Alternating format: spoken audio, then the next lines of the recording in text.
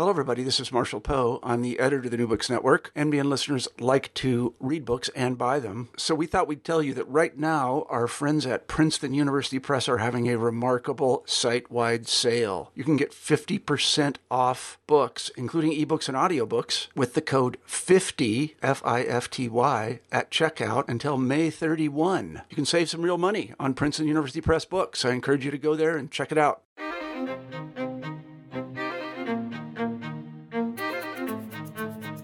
Hello, everyone. This is Ryan Tripp for the New Books Network, the Native American Studies channel. I'm here today with Tore Petersen. He is professor of International and American Diplomatic History at the Norwegian University of Science and Technology. Welcome, Professor Petersen.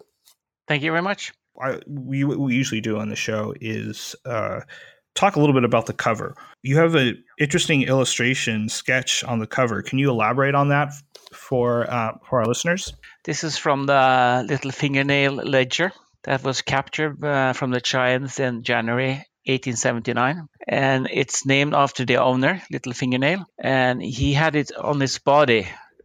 And you see to the right, the bullet pierced right through it.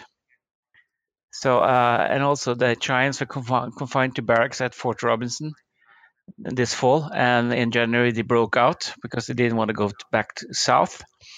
And several of the Giants in confinement contributed to the Giant Ledger book, or Little Finger Ledger book. And I think it's an important window into Giant history. And I'm not that great of an expert to read it, but somebody who is saying that the Giant culture is dead now, it's totally wrong, because to me it seems to be very vibrant. So the focus of your book, the title, is The Military Conquest of the Prairie, which involves the Cheyenne, Native American Resistance, Evasion, and Survival, 1865 to 1890. How did you approach United States, quoting you, genocide and Native American warfare on the prairie? You know, this has been a project of mine, long way coming. Even when I have a PhD in American history from the University of Minnesota. And while studying there, I took a lot of classes in Native American history because they had a Native American Studies program. And since 1996, I traveled each summer on the prairie, visiting reservations, museums, and battlefields.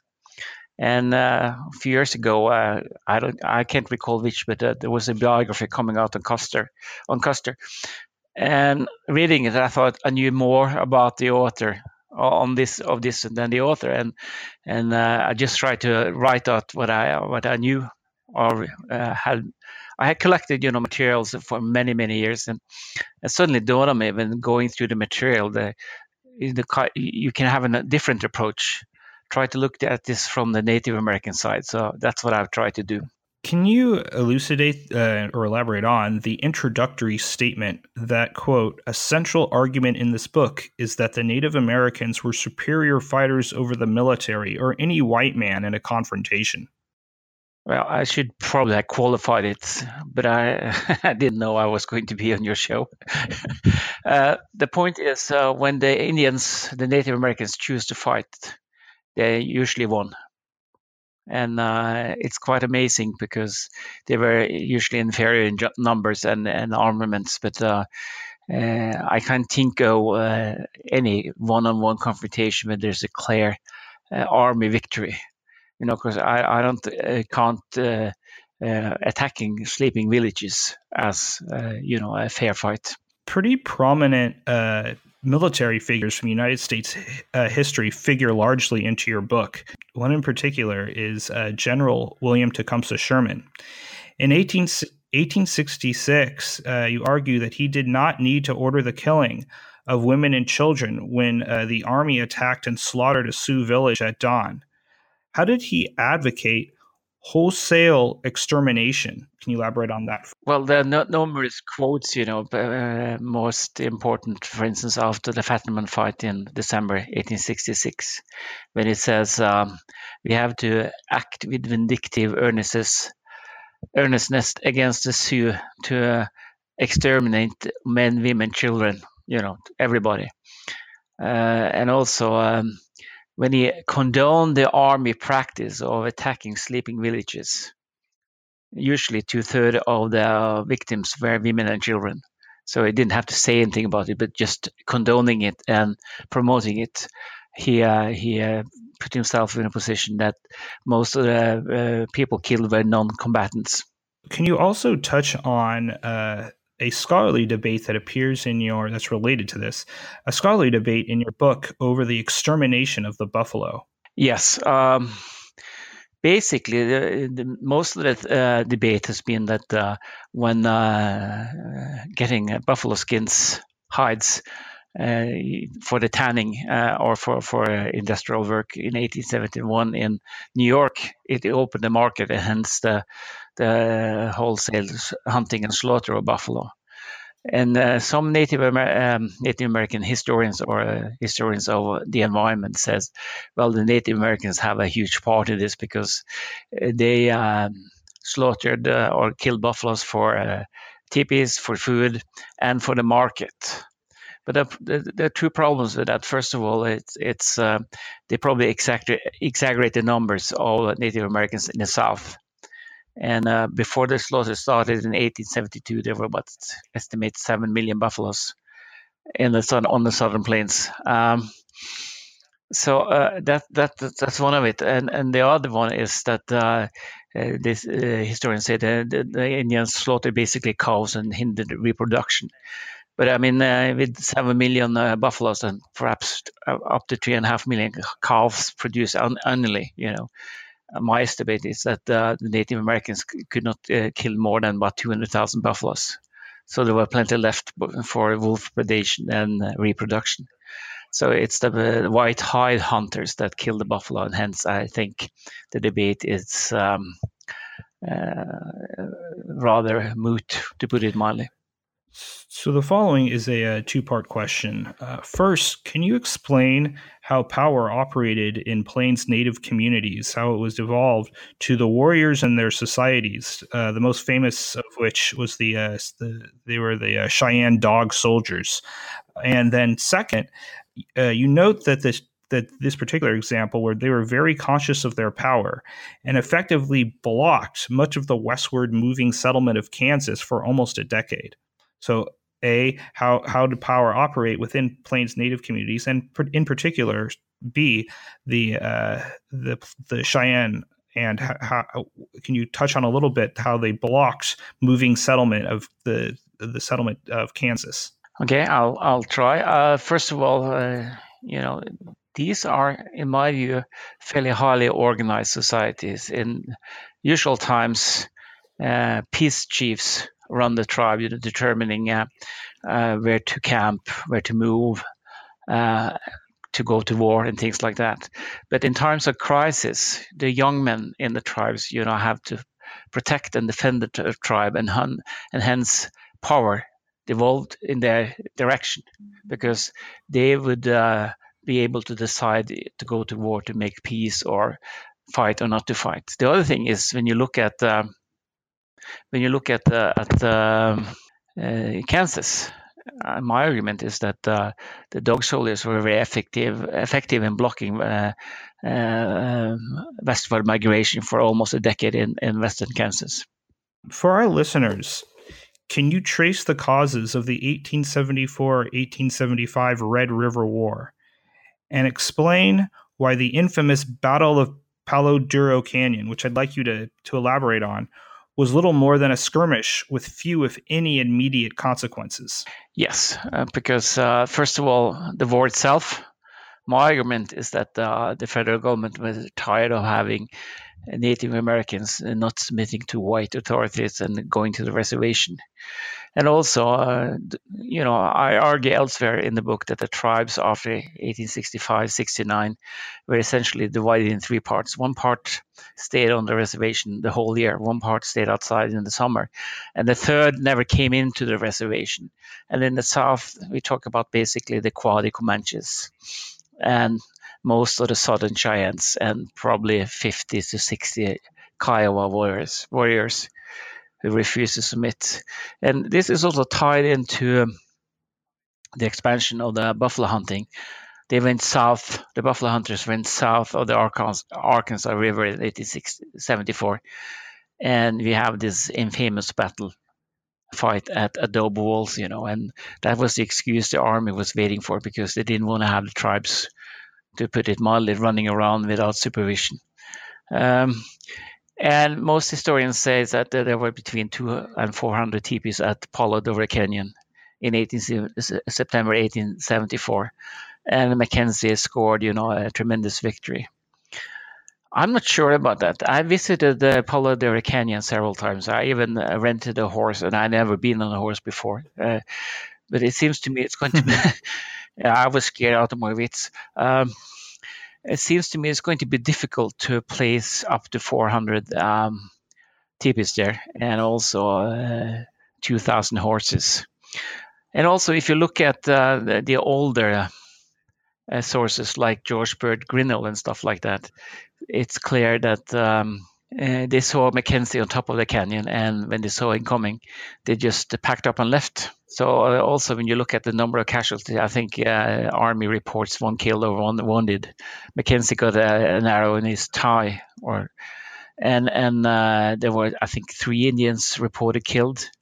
So it's a skirmish, if anything. And everybody says, it's strange to me, because when I visited the Palo Duro Canyon the first time, if you've been there, it's totally flat. And I was looking at where is the canyon? It's like a line made by pencil. We see it first, and then it opens up. But if the Indians are unhorsed, if Mackenzie had captured an entire horse herd, there wouldn't be any problem to catch pedestrians on top of the canyon afterwards. But strangely, he doesn't make any attempt to do so. So, first of all, the Indians would not have lost their horses, all of them. And secondly, there weren't that many. And thirdly, allegedly, the Quadi Comanches, Quanah Parker, was supposed to be at the Palo Duro Canyon, but he was not. They were not. The Quadi Comanches were not there. And like I said, the Cheyans just packed up and left before Mackenzie came down into the canyon. Moving on to the Sioux hunting bands component. What indication was there that the Sioux hunting bands were united in their purpose of remaining free long before the Great Sioux War started? That's the first part. And then can you also focus on Sitting Bull, who provided political and religious cohesion in their endeavor? First of all, after the 1868 treaty, when the Sioux forced the closure of the Bozeman Road and burned down 3 fortresses, one of the few wars that the federal government lost, quite a few of the Native Americans went to the reservations. One of the more famous is, of course, Red Cloud, with a large part of the Oglala Sioux.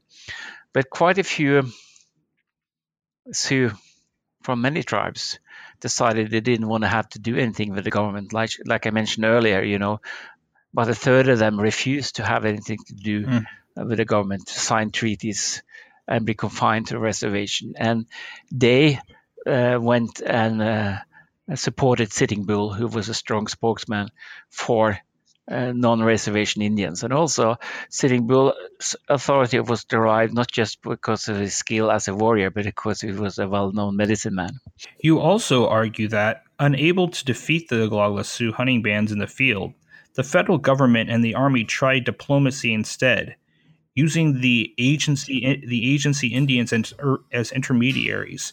Can you elucidate the goals and also, of course, identities of these agency Indians? Yes, fairly easy, because are you familiar with George Hyde and all his books?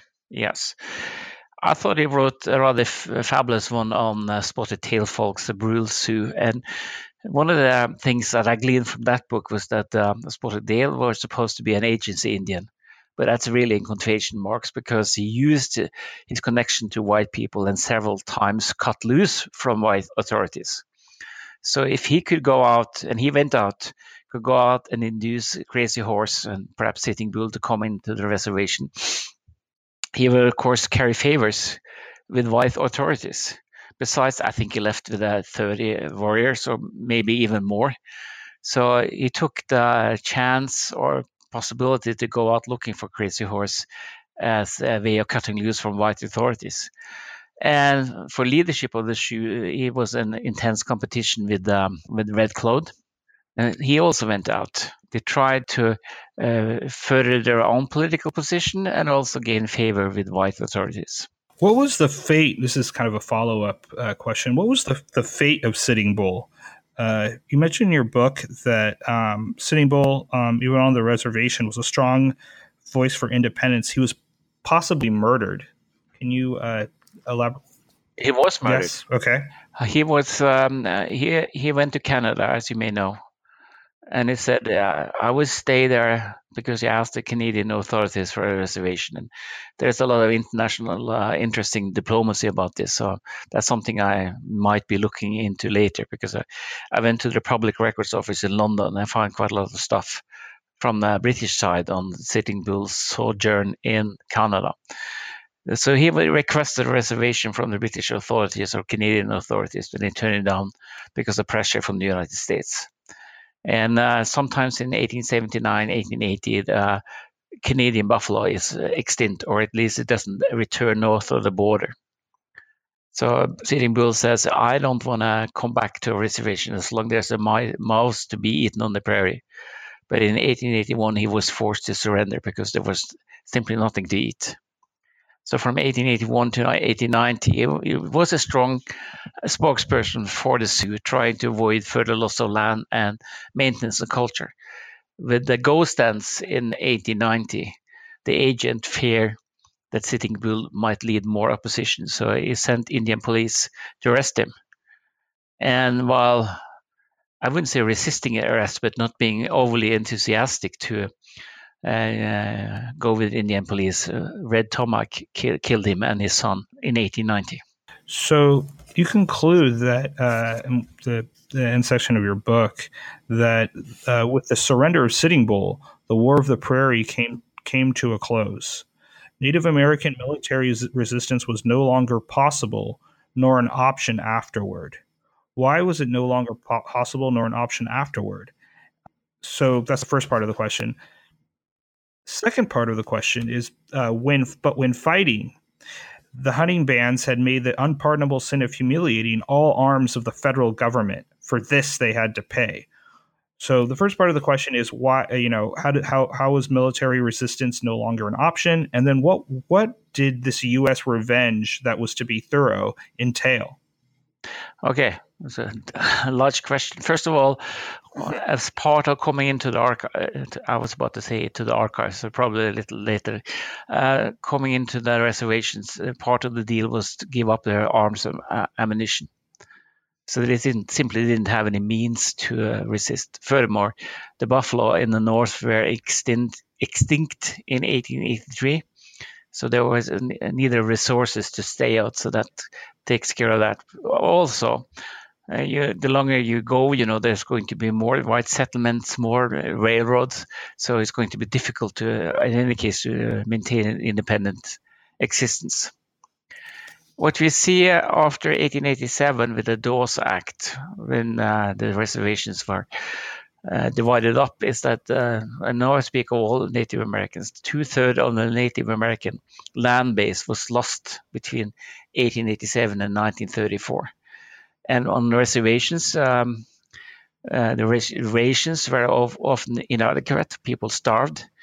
Kids were kidnapped to put in boarding schools, where they often contracted tuberculosis, trachoma, other diseases. And there was no medical help on the reservation. So the Native American population reached its low point totally in the United States of around 1900, I think, because of the conditions offered on the reservations. And I see that part of it is not just